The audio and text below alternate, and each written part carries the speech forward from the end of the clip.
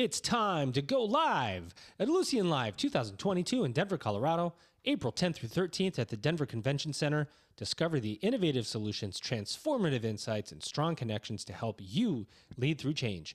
Register at Elucian.com/ElucianLive and catch Elvin and I recording on-site live. We can't wait to see all of you. It's time.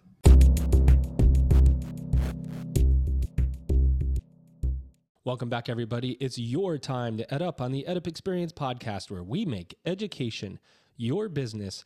You might hear a little bit of an echo if you are listening today. I'm in I've transitioned now to my new opportunity at Lindenwood University Global, and they have me here in Missouri, and I'm staying in a house. There's nothing in this house. It's a beautiful house, but there's nothing in it on the walls to take the sound, to pad the sound. So it might be a little echoey.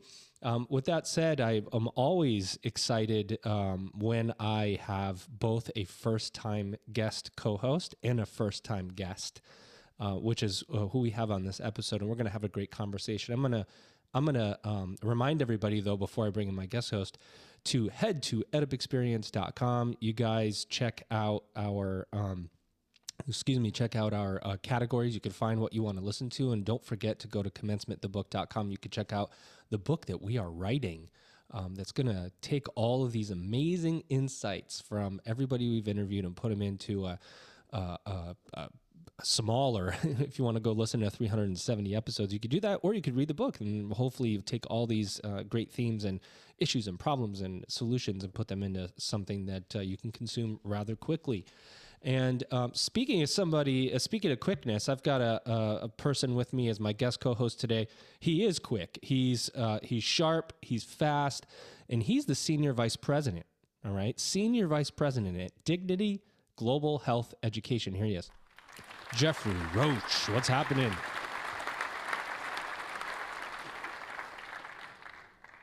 How are you?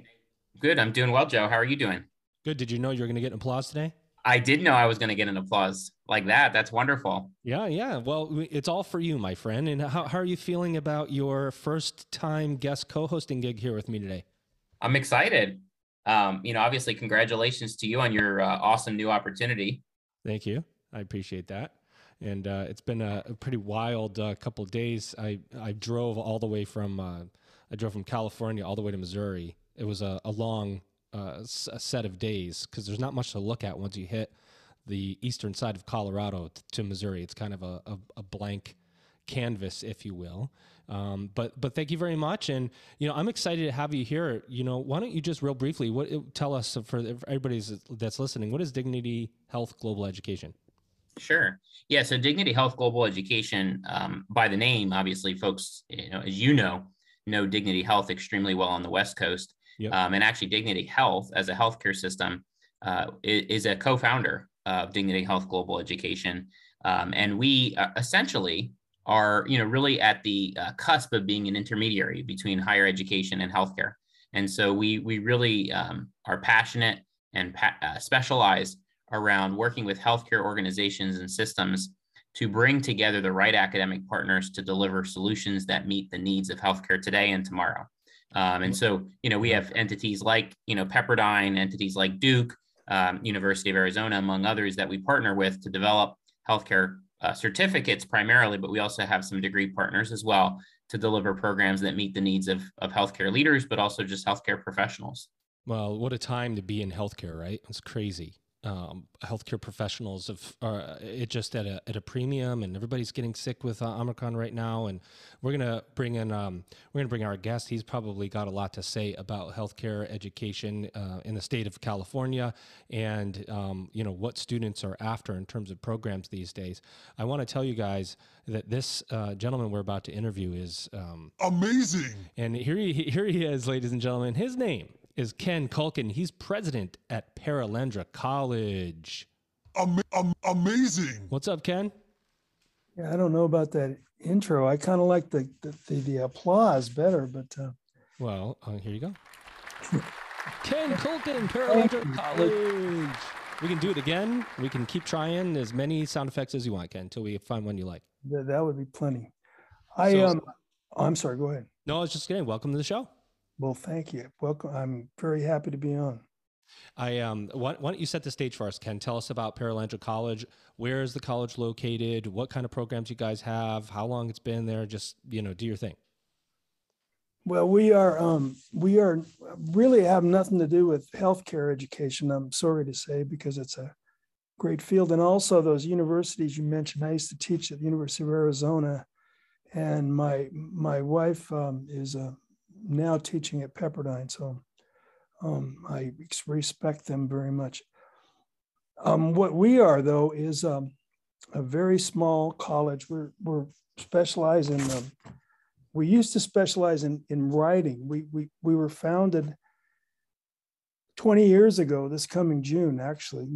Pam and I had spent a few years teaching in a Christian college, and we had become sorely discouraged by the quality of contemporary Christian arts, creative writing in particular. That was our field. So with enthusiastic encouragement of some students and other people, we who were looking for graduate programs, we decided to found one, to create a school.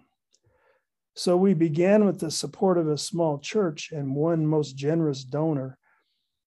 But after the 5 years it took us to get state approval and national accreditation, the pastor of our church moved away, the church disbanded, and that most generous donor of ours died without, leaving us any great amount of money. So when we earned accreditation, the status didn't guarantee us access to federal grants or loans, but so we kind of struggled along, keeping our tuition quite low, because that was one of the things we wanted to do. We didn't want to saddle artists with student loans. And then some months before our renewal, our 5-year renewal, I was informed that accreditation and approval to access federal student aid were going to become sort of integrated, which meant the Department of Education would get more strict on accreditors, especially about financial issues, which in turn made accreditors more concerned about the financial status of the colleges they accredited. And though we had grown, we weren't able to meet their new definition of financial security. So we let go of accreditation, and that's pretty much where we are now. We're still trying to find our way back to a place that is financially feasible. Well, first of all, I love that you just told me you have nothing to do with healthcare. When I said that you did, then you just gave it to me right from the beginning, which is awesome. But the reason I bring up healthcare and the reason I want to connect the dots here is because, education is, first of all, it's, in my opinion, very valuable, but we are higher education professionals in general, teaching people how to be better people. And that has never been more important than it is now, as we have people from all industries, getting sick and helping others survive and so on. Tell us what you teach and how it helps people and students become better people. Well, thank you for that question. As I said, we were quite discouraged. I could give you a whole background about what has happened with Christian arts. It's like since the 1950s, they've been sort of taken over by certain players in the evangelical churches, particularly. Well, I don't want to name anybody, but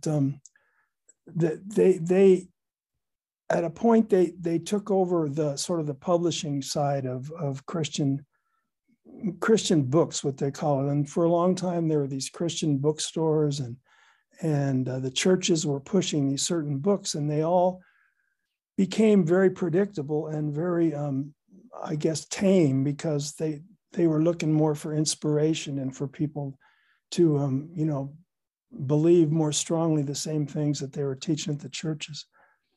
And, we are, above all else, we're educators, and we want people to live in ways that can make them wiser, and to examine their lives more closely, and to look more closely at the truth, and not necessarily at what somebody else is telling them. We want, critical thinking is very important to us. And for instance, when we taught at this Christian college, they would give these little talks about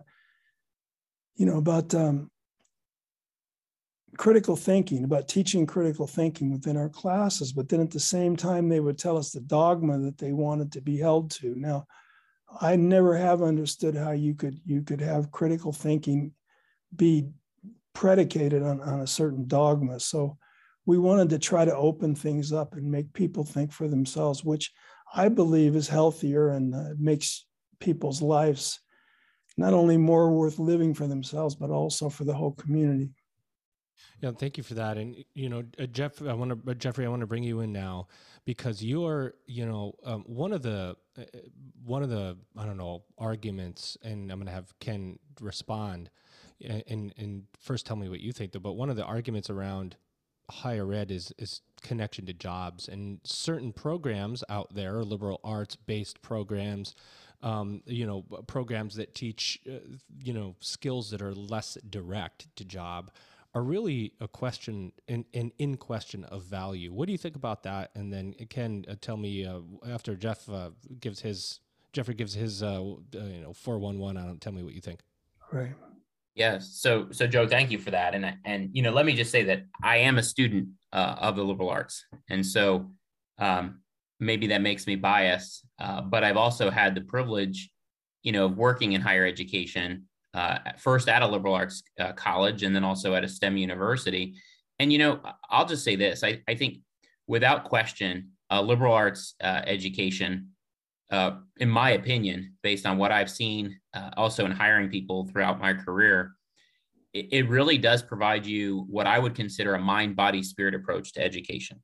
And so I don't care what industry says in terms of skills, but when you really get down to it, you will truly see that individuals that come out of a liberal arts background with critical thinking, with the evaluation skills to really understand, is this fact or fiction, and also that hunger and desire to always want to learn more. From my vantage point, a liberal arts degree and a liberal arts program, when done right, are superb and supreme. What do you think about that, Ken? Yeah, well, obviously, I agree with that completely. But as I mentioned, my daughter goes to MIT, and I'm quite a fan of, I encouraged her to do that because that's where her calling seems to lie. She's just always been good at math and sciences and things, and completely the opposite of her mother and father. But at the same time, I am a little bit wary. I try to encourage her to take other classes while she's at that college, and and they're good. I mean, I don't mean to cast any aspersions on that college. They've been wonderful to us and wonderful to her, and they do require a lot of courses in the liberal arts. So I don't mean to object to anybody, stressing STEM, but I do think that technological advances in our culture have become like what the culture is largely all about, and that's very dangerous because any field of science that has any possibility of doing damage as well as as doing positive things, you need people to back off a little bit and say, well, wait a minute, this is maybe not the only thing we should live for is to make better widgets and make more money. So I think people should be, my other daughter, my elder daughter, I think one of the greatest things that she's ever done, and she's done a lot of great things, but she started a school with the district. She's an administrator at Arizona in a school district, and she started a school in which the students were required to get a credential in a vocational field, as well as a credential as well as the preparation for admission to the University of Arizona. And to me, that was like what everybody ought to do. Everybody ought to be taught STEM subjects and liberal arts subjects and social science subjects, and just all the way around. They ought to be taught how to balance books and how to how to deal with employers and there are a lot of things in the world that are not covered in every academic program. So I'm just, when we are part of what we have always been about is simply introducing people to ideas that they may not otherwise get, or to introduce them to them in other ways. We've kind of segued into where we're about Christian wisdom, and the only thing that the Christian thing about us is that we do believe in Christ and his message, but we don't want to force anybody to follow that. We don't want to be dogmatic or require anything. We just want people to be awakened to a lot of the wisdom that's come out of Christianity. And if the school were to grow, we would probably, I'm sure we would want to bring in other wisdom curricula, for wisdom of the East and wisdom of Aboriginal peoples, and all kinds of things that might awaken us to the whole spectrum of living is about. Well, Ken, this is if you've been listening, as you said, to the Ep Experience, you know that we like to ask a curveball question or two around here. Are you ready? Yep.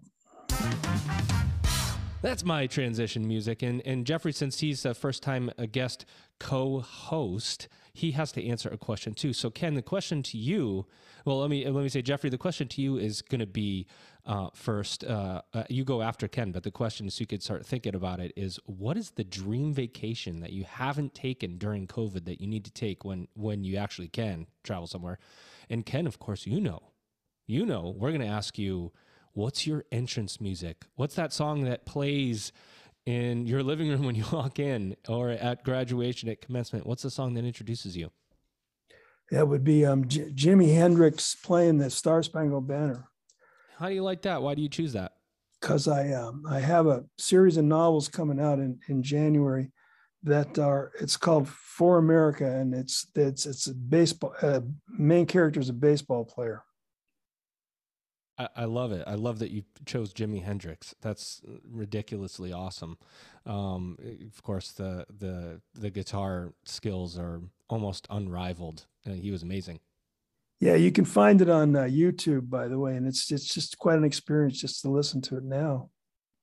Well, that gives you, Jeffrey, let's hear about this dream vacation. Yeah, so my family and I love to do cruises, which obviously have not happened during the pandemic. But in terms of a dream vacation, I'd probably say I've always talked about wanting to go to Dubai. And so, there's definitely an aspect of that I would love to do. I also had friends who just recently went to Jordan and their pictures looked amazing. So, something like that, something definitely outdoors, and something that would be pretty exotic.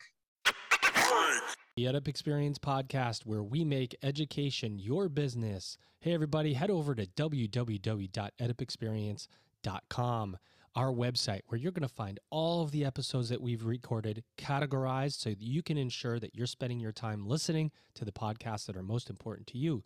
You're going to see the reviews of our podcasts, the shows in our network, our partners, and a section on starter episodes. If you're new to the EdUp Experience, listen to those starter episodes and get a feel for how the podcast has evolved over time and our impact in the world. www.edupexperience.com. Jeff, jump in. Any questions you have? Yeah, Ken, I was curious. I was looking through, books that were recommended, and obviously your point there spoke out to me so clearly. Because when I looked through all the books that were recommended, many of them were actually books we had to read at Moravian as undergrad students. And so, I'm curious from your perspective, when you look at faith-based higher education today in the United States, what other institutions would you consider to be your peer academic institutions? Well, I really wish I could answer that, but I don't know of any of them that are even in the least bit like us. And a lot of that has to do with with the size of the colleges and their accreditation and such. We've been wrestling with this accreditation business for longer than I care to think. And right now there is no, there was an accreditor called what was it?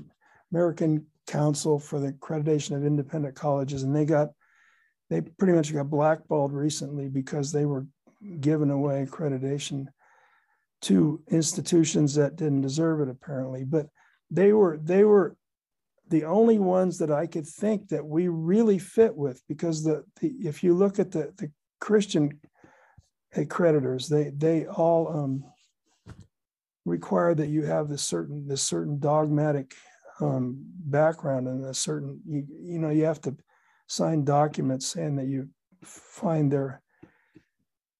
their mission statement to be accurate and that you'll follow it. And I don't want to do that. I don't want to have to try to get our students to become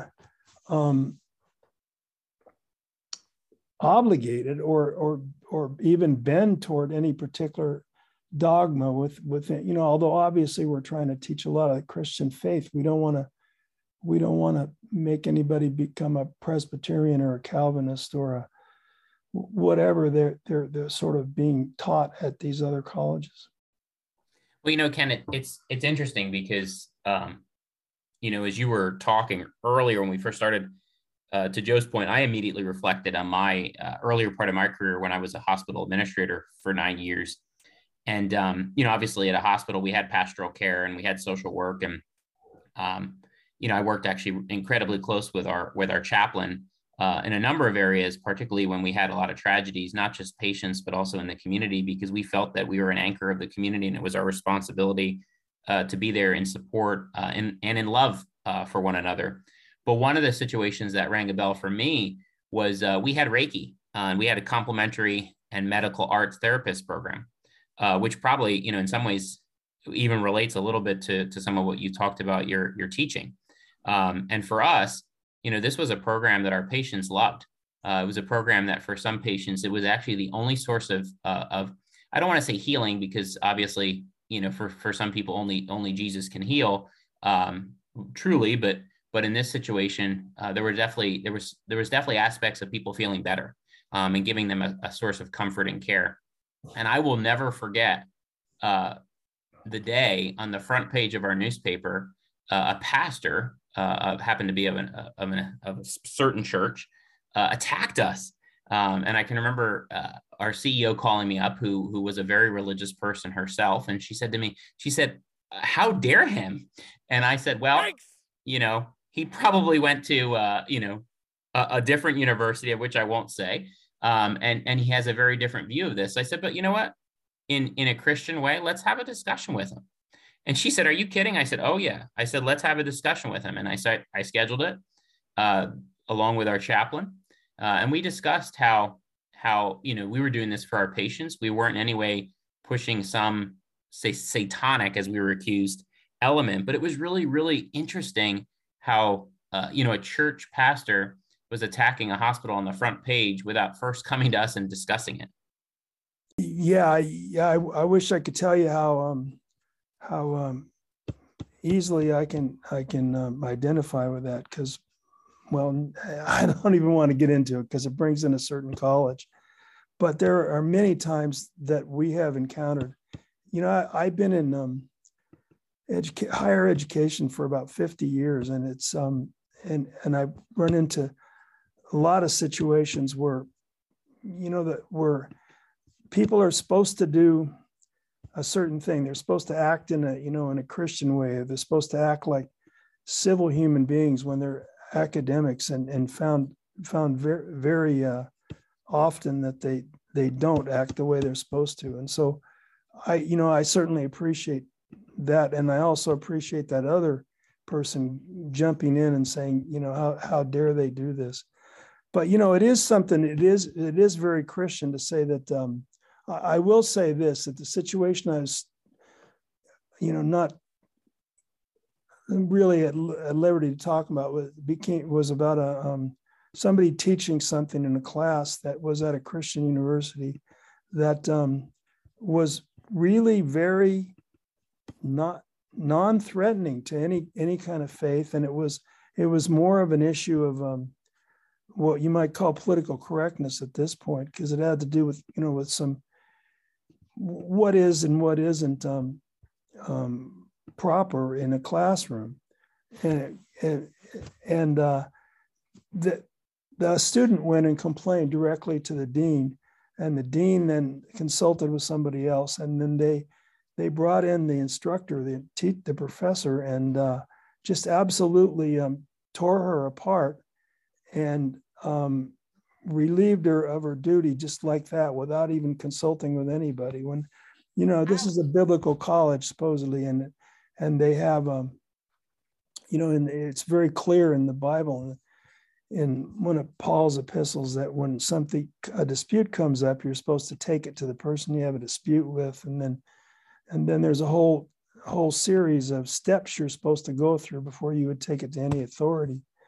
And you see that not happening. That's one of the things that we would love to see have more students to be able to clarify to them, is that there are so many things that are considered Christian behavior that are absolutely not and in any way justifiable by what you would read in the scriptures. Ken, do you think, let me jump in and ask you, do you think that a school with a religious affiliation can survive in today's higher education environment? Because it's really competitive out there. And, one of the areas where people have predicted that some colleges may face, the odds are against them, so to speak, are schools that, that have a religious affiliation, because it's not as desired as it used to be. People aren't, as interested. Some aren't, but there don't seem to be as many that are looking for the religiously based education.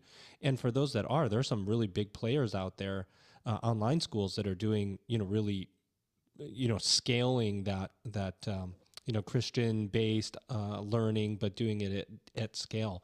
How do you feel, what do you see as the future of religious based education? And, can you survive these, really difficult times for higher ed? Well, if I had anything to do that would change the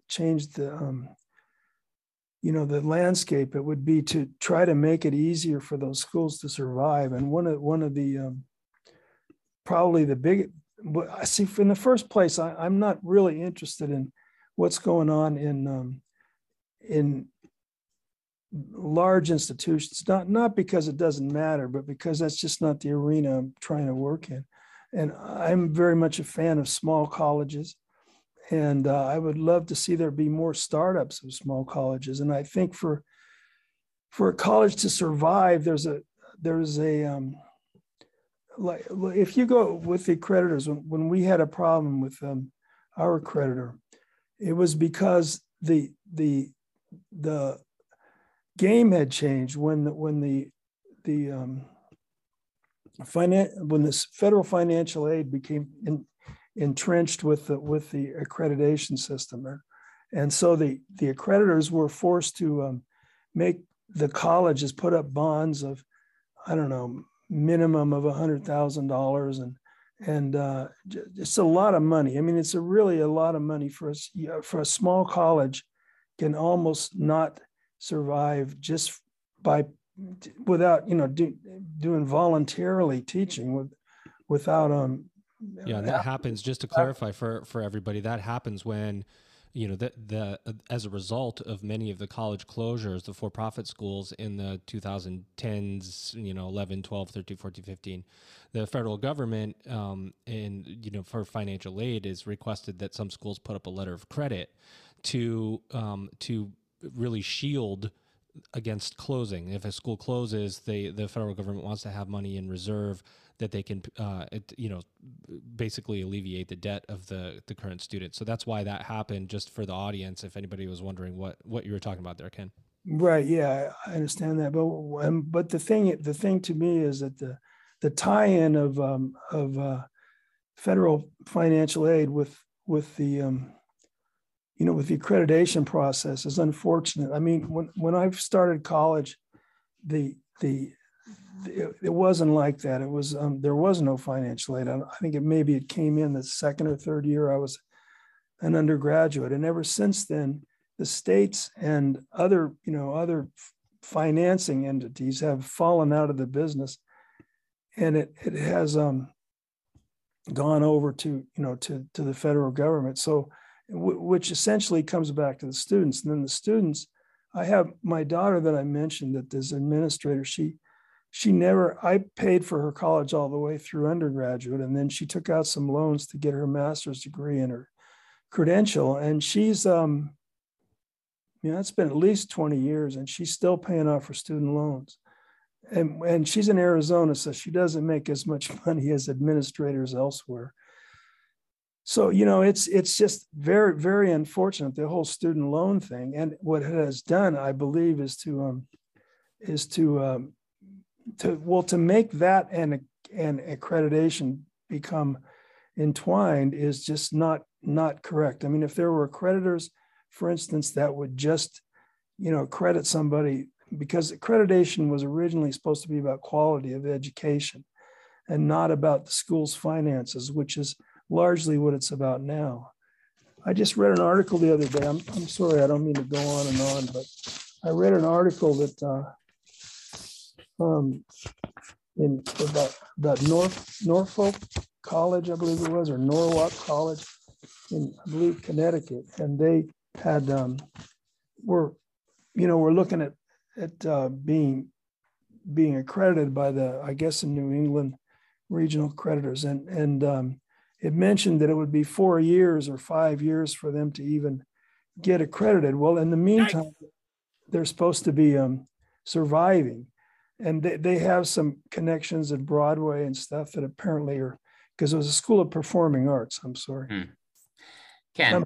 But if they don't have that, what are they going to do? So you have a small college of liberal arts or a small college of, that's like us, and what, we can't afford to pay the cost that somebody of a larger college would pay, and we can't afford to wait those 5 years and without having students. Ken, it's interesting to Joe's question, because having attended a university that certainly had a faith-based connection, it wasn't outrightly in the same way that so many other, or I shouldn't say so many, that some push it, but obviously Moravian is a faith and is a community. I would certainly describe it as a very loving Christian community. But one of the things I think that's interesting is that for faith-based institutions, or those that have any element of alignment, that I've started to see many and many of them do, is to look at how you integrate the faith aspects, whether that's mission, whether that's service, whether that's, love for thy neighbor, through service or whatever, into all the other aspects of degree programs. And so, at Moravian, even for me, I was a political science student because I love politics. And some people are like, oh my gosh, but I do. And so, for us, we looked at the religious aspects of political science. And so, we still had elements like that still brought in really, in my opinion, critical aspects of what was a powerful liberal arts education. And so I've also seen some that are really making sure they think about the human-centered aspects to certain, careers. Healthcare is a good one. It's all about humans, yet in many ways we've forgotten some aspects of how we truly support humanity within healthcare, and we've gotten away from doing some of that. And so it's interesting from that end how important it is that we align faith with so many other aspects, because faith in itself aligns with every other academic degree. Yeah, I very much agree with that. And we would just like to be able to pursue that without having to be, I guess, pressured to have to have to pay so much expenses just to play in that ball game. And that's why I disagree with the financial aid aspect of accreditation, because I think it makes the cost go up so strong astronomically that it becomes almost impossible and to deal with, and so consequently, if there are other small institutions that want to do what we have tried to do, or not necessarily even in the Christian realm or any kind of faith-based realm, but just in liberal arts or whatever, that isn't a program that they can graduate people with vocational degrees. That what are they going to do? You can't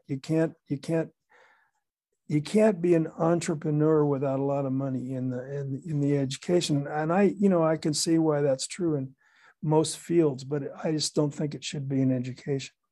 Yeah, it's interesting too, because there's a school called the University of Austin. They're trying to start. It's a proposed liberal arts college where they're going to really double down on the on-ground experience of liberal arts, and they're trying to raise millions and millions of dollars because, excuse me, they have to go through all those processes as well, and it's difficult. Well, Ken, as you know, at the EdUp Experience, we like to end our episodes with the same two questions to every guest. Number one, Ken, what did we miss about Perelandra College that you would like to talk about today? Anything you want to say?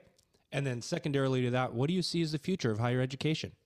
Well, I'll tell you what, what I would like to say is that if I haven't made any sense today, or if anybody is interested in what I think more than that, I have a Substack blog. It's called Rats in the Ivory Tower.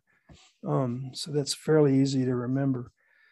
And I would encourage people to come onto that, and I would be happy to expand on some of this stuff, because all of it to me is very complex issues, and I'm not very good at explaining it in sound bites. So I know you're doing a pretty good job. Well, thank you. I appreciate that. And what do you see as the future of higher education, Ken? Well, I truly think it has deteriorated a lot since when I went to San Diego State University, and I had a very good friend who became a very good friend later when I was there as an advisor. And he was telling me, he was a history professor. He was my favorite history professor. And he was telling me that he and everybody in his department, in the history department, they required about half as much work as they had when I went there.